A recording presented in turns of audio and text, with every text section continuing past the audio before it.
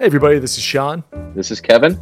And here we are with another episode of Shot by Shot. And this is the second part of our inaugural chat between me and my fine co-hosts, Mr. Kevin and Brian Stelfreeze. We're going to learn a lot of stuff for you Stelfreeze fans. He'll talk about some of his cool projects in the past, like Gun Candy, a little Gary Oldman thrown in for fun. We all love Gary Oldman. That's universal. That's the one thing that unites us. All right, everybody, enjoy the episode, and we will be back shortly with more Shot by Shot. Like for me, action sequences are the sequences that you can really get experimental with because they're so big and you want them to feel like a spectacle. Those are the shots where you can get really loud and you can play with the medium a lot. That's what I revel in when I'm doing a 12 gauge book. Die Valkyrie, which we did as it was the third Lacey story that we did, and it was kind of funny because Doug Wagner, in German pronounced Wagner, decided, since I'm Wagner, I have to do Die Valkyrie at some point, And that was kind of where the idea of the story started, and we just kind of backwards engineered something to fit that. What's really cool is in that, again, experimenting with, okay, what kind of things can I do with storytelling and for that, rather than doing the book in color, what I ended up doing was black, white, and one gray. And I can fade from that gray to black or that gray to white, and that's it. And that was the whole book was just done with those simple tones. Yeah, because we actually discussed doing that one in color. Because I personally regretted not doing Gun Candy in color because it was part of a ride flip book. I mean, you loved it. I mean, the whole thing was started with black and white, showing off your art. I kind of personally regretted not doing Gun Candy in color. So I know we talked about doing Die Valkyrie in color, but it was a ride book, and at the time it didn't make sense because that's what was established, a black and white book, and all you guys use black as a color. You and Jason Pearson, Kelly Hamner, the whole crew could do black and white, and it looked gorgeous. And the page, sort of like in the ride number one, where they blow the car up, the girls are all in I forget the girl's name, the character's name that actually shot the car that blows up behind. I mean, you had a great line about that page, like Brian can freeze imploding cars in midair like nobody's business or something like that. Yeah, he's look at that. I mean, I'm looking at that image right now. I'm getting an adrenaline rush. I don't need coffee in the morning. I just need Brian's art. But the thing I love about that entire comic is you're just like, fuck it. We're just going to have a lot of fun on a freeway for 3 issues, 4 issues. And we're just going to have girls blowing up shit with guns. And it works immaculately. And Brian, what year was it that Matador came out? Was it 05, 06? Yeah, I think so. I mean, because, and for people that are listening, that was not technically a 12 gauge book. That was a Wildstorm series that made this 12 gauge guy really fucking jealous because we had just done the ride, and then you were working on this for Wildstorm about a year later, and I was like, God, I wanted to publish that book so bad. And so it was kind of cool when you got the rights back. The 12 gauge got to package it for Image, but so far ahead of the curve. Matador and then Die Valkyrie, you were a comic book creator that was way out front of putting women first, because there was Wonder Woman and a couple other characters here and there, but you actually put meaty stories starring females who were well-developed, well-rounded, layered characters doing shit in movies that had always been like guy comics, guy movies, the kind of stuff that I, always loved, and sort of what's behind 12 Gauge to begin with. Nobody was doing 48 Hours or Lethal Weapon in comic book form. And that's kind of where the whole idea of 12 Gauge came from.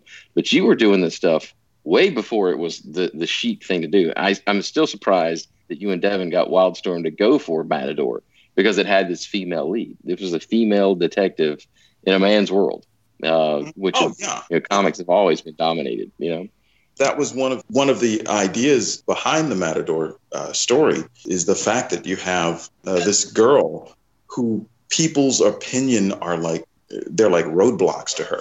She wants to be a detective, but none of the guys really even want her there. She's like first generation Cuban American. So she's kind of like in this position where she's constantly having to, okay, do you choose this white world or do you choose the Cuban world? There's also the, okay, do you want to be a working woman, or do you want to be a woman that has a love interest and a family? And I thought the thing that was interesting about guys is a guy can be James Bond. You can have women and you can be a secret agent, sort of out saving the world and shooting people, because guys generally have the option of and, but girls almost always have the option of or. You can do this or you can do that. You can't do both of them.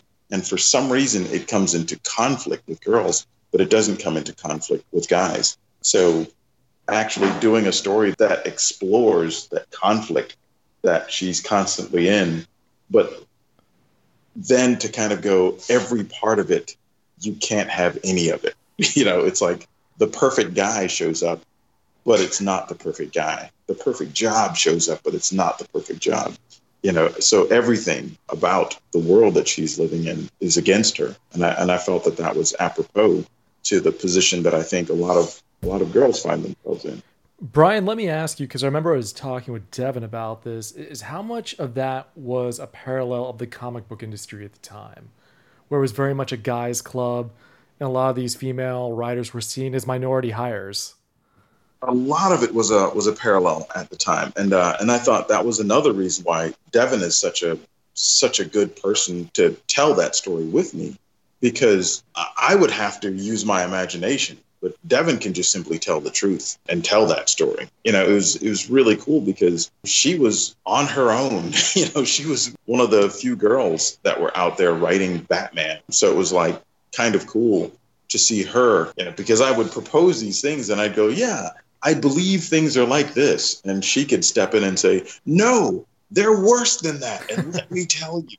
It was really cool. And part of it may be growing up in a matriarchal kind of society. I'm always fascinated by strong female characters. I like the idea of a girl that doesn't need guys, but a girl who chooses to have one, sort of rather than, sort of, the whole idea of you complete me. I'm not necessarily a fan of that. For Die Valkyrie, I thought Doug came up with this really cool thing, which is this kind of yin-yang of the story, where you have Lacey, who is inherently bad. She's just a horrible person, desperately trying to be good. So she's hanging out with these nuns, hoping that that's going to make her good.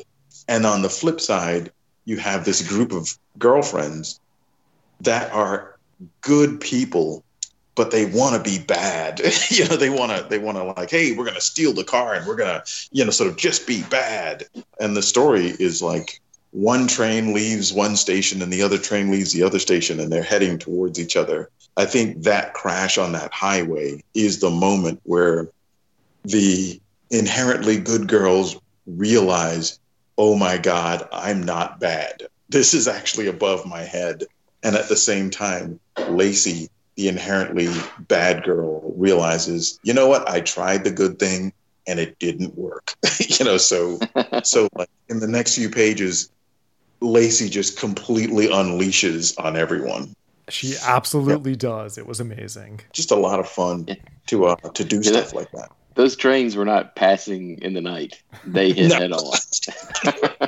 It was a collision course, and that's one of the things that I love about working with Doug is it's not just these stories about like, oh, these good people have to beat these bad people and end of story, but like it's a lot of psychological stuff going on, and a lot of kind of deeper meaning in things.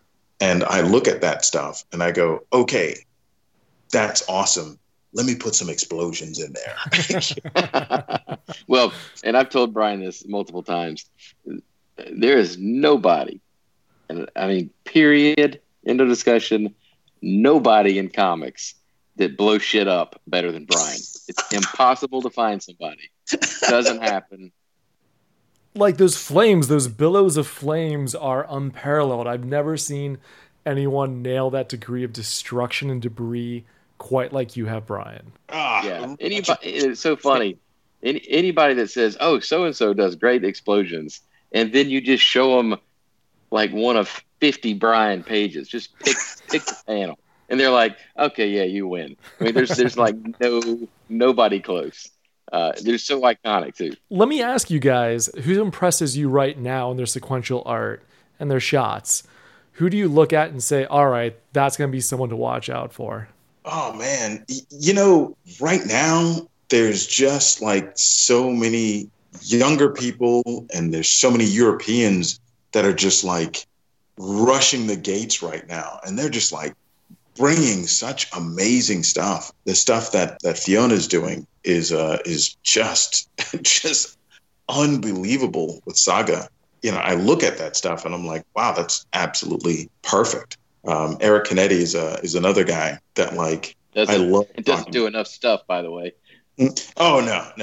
It's like when it happens, it's absolute gold. But yeah, I love that guy's stuff, and he's another guy. Just the way that he handles action, the way that he moves the human form around is just on another level. And I sit back and I admire what he does. Have you guys seen Tradd Moore's recent work? Oh, no, I'm not familiar. Tradd Moore does beautiful stuff. So it's a little bit more manga inflected, but like his sense of design and repetition, like it's almost computer-like how much he can weave a pattern throughout these amazing, expansive, almost Kirby-esque degrees of action, even though it's not like Kirby at all. It's a much more flowing. There's like few right angles, but Tradd Moore is definitely someone who I'm curious to see what he does next. Yeah, every time he does something, it's better than the last thing he did. He's really great. And I'm sitting here trying to think, like, there's so many up and coming artists right now that they don't even understand who their influences are. I won't name the artist, but I was having this conversation with a guy at Heroes Con maybe 2 years ago. There's so many artists at Heroes Con. It's my favorite show to go to, just like walk the aisles, look through portfolios and see artists and what they're up to. New guys that I don't know, guys and girls. But I was talking to this one artist and I was flipping through his stuff and I'm like, you must be a huge Walt Simonson fan. He had no idea who Walt Simonson was. Oh, wow. And he started telling me his influence. I'm like, well, these guys that you're mentioning, they were influenced by Walt Simonson, and you need to go start picking his shit up right now because you draw like him. Yeah, in fact, since you're at Heroes, he's sitting over there. Go speak to him.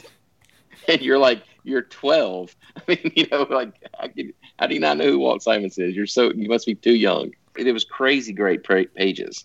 But he literally had no idea that he was drawing like Walt Simonson because he was drawn by all these guys that, Wildstorm, this, that, and the other places that he was reading as a kid. And those guys were heavily influenced by Walt Simonson. So it's funny to see the new wave of people coming up, influenced by stuff that we maybe didn't pay attention to, 10 years ago, 15 years ago. But these guys, that's what they formed their style from. But yeah, the comics has never been in a better position as far as the artists that are coming up. I mean, you don't see... Without a doubt. I think not only is there really good art, there's just some great storytelling happening. And I think even like the old guard guys, the stuff that Mike Mignola is doing right now is just absolutely amazing. And even 100 Bullets, Eduardo Rizzo. Yeah. It's like, yeah, that guy's just like, he's like a haiku. He's just got it boiled down to the absolute limit. This thing is when Mike Mignola was doing Dracula, and that was at Topps Comics. Yeah, the most awesome thing was at the time I had a spy in Topps, and every time Mike would turn in the new pages, he'd copy the pages and send them to me. So I've got like a collection of Mike Mignola's Dracula, the whole thing in black and white. And it's just like so amazing. I actually have one of those pages. Can't remember exactly how I horse traded for it, but I've got a Mignola Dracula page framed up, and that's a gem, to say the least. I don't have a lot of art, but that's a great one. Going back to what you were saying, Brian, the thing about Mignola that I loved was the pacing of it, that he could have the weirdest one-shot panels. It would be of like a frog or just complete black. And then he would have a giant demon with a stone fist hitting the shit out of another demon. And it was just the way he was able to like slow that down and create the atmosphere. The way he was able to accelerate it was always masterful. Oh yeah, and one of the cool things that I think about when he does that, he'll do panels like that, and what they'll do is they'll set up a beat, but rather than just setting up that beat of something that's completely part of the story, when he sets up that beat, it's not only a rhythm beat, but it's also an emotional note that he plays. He'll do that, and although you're watching the panel before, there's no frogs on the panel before. There's none of that. But then he'll do that shot of that frog, or he'll do that shot of that beetle or that like octopus tentacle, and it gives you a certain feeling. And then he comes in with the punch.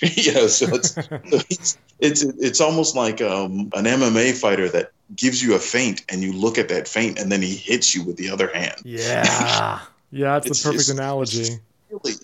And he is such a master at doing that, and I think Mike Mignola is great at time and space, just really kind of slowing that time down, so you're just crawling along. And just one of the best conversations I had with Mike was at a bar, and he was kind of talking about wanting comics to feel like opera, wanting that glorious operatic feel to it.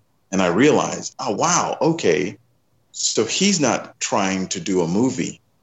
He's not trying to do like cinema. He's not trying to do comics. Everything he does owes itself to an operatic production. And the way that he puts together a set doesn't feel like a realistic set. It feels like a set in an opera. And if you ever watch an opera, it gives you the same feeling that Mike creates in doing Hellboy or any of the stories that he illustrates. Well, Brian, let me ask you a question.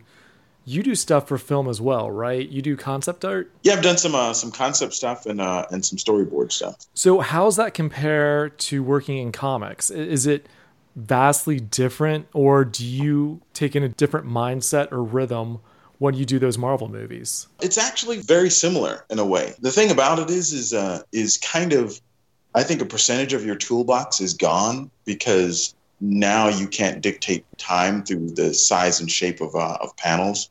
You're kind of locked to a format, and all the action has to happen inside the panel rather than changing the shape of the panel to make the reader feel a certain rhythm. So now you have to use framing to dictate the feeling of high and low energy. But other than that, a lot of the cues are exactly the same. A lot of what I do, like Carl Story, who is a fantastic inker and was the person that taught me how to ink in comics, and he inked some of my first books doing comics. His sister-in-law went to film school out in California, UCLA. So what's cool is before I got into comics, I did a comic book and I thought, okay, I need to learn a lot more.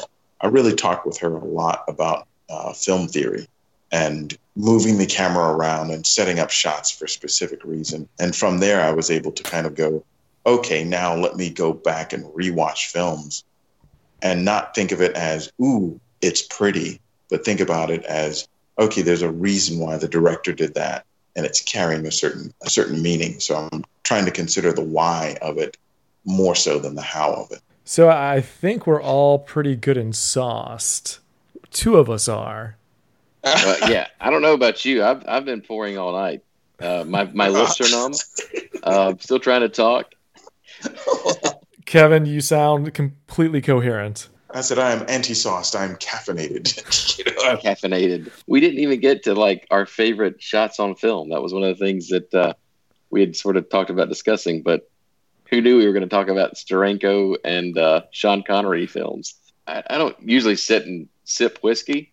Like I'll have a shot, like a little sipping whiskey here or there. Yeah, I'm mostly a Jack and Coke guy. This Knob Creek shit is really good. Oh, really? It's really smooth. Got a nice peanutty flavor. Does it have a burn at the end, or is it like a little softer, like a rum at the end? Yeah, I mean, this is there's a little burn. I mean, it's a bourbon, which I'm more of a whiskey guy. This is a bourbon, really good sipping bourbon, I have to say. So my expertise in this field is pretty much zero, but yeah, it's good stuff. It was a funny. So you had talked, Brian, about how you went back retroactively and checked out your favorite cinematography. So what influenced your storyboards and your concept art for the What influences me now more than anything else is noir. And it's almost like what Kevin said about the guy checking out some Walt Simonson. That's what I did, because I kind of realized, oh man, all the directors that I'm in love with, let me go back and check out their influences. So I went back and I started looking at some Fritz Lang.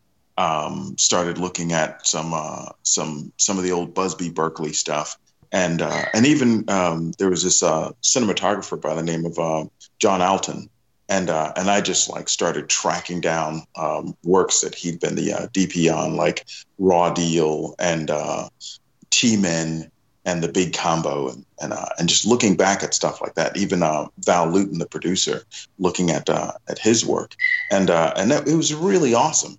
Seeing the prime stuff and then kind of going, okay, I see where Tony Scott gets this from. I see where this director gets this from, because these are the guys that kind of invented the language. That stuff is stuff that's a huge influence on my work. And anytime I do boards. Oh, wow. Well, it's funny. We were talking about how to do this podcast and what would kind of set it apart. And I thought back to when I went to Auburn University, which is not a film school, but I got a major in TV and film. And when I had this really great professor, and I remember the first movie that we watched in class, which was we watched Touch of Evil. And I was thinking back to that, about that opening shot, which was like 3.5 minutes. And, back in the day, I mean, when was this? Like, the 1940 or 1950, whatever. Yeah. And how I really need to go back and watch it again, but just that opening track, I mean, it was 3.5 minutes, which there's no editing, there's no CGI, there's nothing, there's no special effects. It was Orson Welles with his camera. It starts with a guy that puts a bomb in the back of this beautiful, 1948, 1950, whatever, Chevy convertible. He puts a bomb in the trunk. That's how it opens up. And I still can't quite figure out how Charlton Heston was playing a Mexican cop, but it was a different era. But it worked. Different Charlton. But it's just an amazing scene where, you follow the car. It goes through like down the side streets and cuts between buildings. People are running in front of it. There's like these guys with the food carts and the little like wheelbarrows full of vegetables or whatever running across the street. There's guys in suits running around, and it's falling down the city block, the Mexico-U.S. border. The opening scene of this film. That's the kind of shit that is in my head when I wanted to do comic books with guys like Brian. Was let's do shit that couldn't be done, like that wasn't being done. Not that it couldn't be, but that nobody would let you do. And the funny thing about that movie, it's got to be an all time, like it's in the top films in history, like top 100 films ever made, whatever. It's in the U.S. archives, all that stuff. And it was a bomb in the United States. It did really well in Europe. I just remember when we took the film class on it, because Orson Welles made this movie, and for whatever reason, Universal Studios kind of passed it off, and it didn't do shit. Like, they didn't promote it. It was the B feature at the drive-ins. Oh yeah. And now it's it's considered one of the greatest films in cinema history because Orson Welles was such a visionary. But it was noir. It had these, and there was another scene. It was in an apartment that was like maybe a 10-minute shot that nobody ever talks about because nothing was moving, right? But it was supposedly, at least from what I understand, a harder scene to film than the opening shot from Touch of Evil, which isn't, on a side note, is what inspired Alfred Hitchcock when he made Psycho. Like, he saw that film and he was like, all right, and I'm forgetting the cinematographer's name, but I believe he hired the cinematographer from that movie. Do you remember this, Brian? Is that right? It was the cinematographer from Touch of Evil to do Psycho. And he even hired... that's really fantastic, man. Yeah, I mean, it's just so funny, and it was completely dismissed at the time. Like, and it was Orson Welles' first movie back in the States. Like, he had a bit of an exile, so this was supposed to be his comeback film, and then it got buried.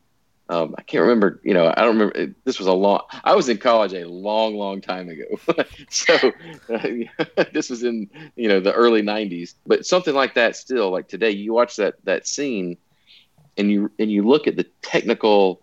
Like, what had to go into that to make it work then versus now, where they just cheat like crazy. They just use a computer. And I haven't seen 1917, but I understand that it's sort of inspired by that scene, like that long running scene that never ends. Oh, yeah. But when Hitchcock did Rope, where that's like the entire movie is just like one big moving shot, that's just awesome, and even building the set so that they can break it down so that the camera can move in from one room and out of a door and everything like that. So yeah, that and I think what you're talking about, those types of scenes that really kind of hold you, where it's just like you're really looking at a piece of cinema and your brain switches over from I'm watching a movie to I'm actually there. I'm actually there experiencing this thing. And there, like he sets, it's a bomb that's set to like a kitchen timer, right? So like they made it really easy for you to figure out what's going on.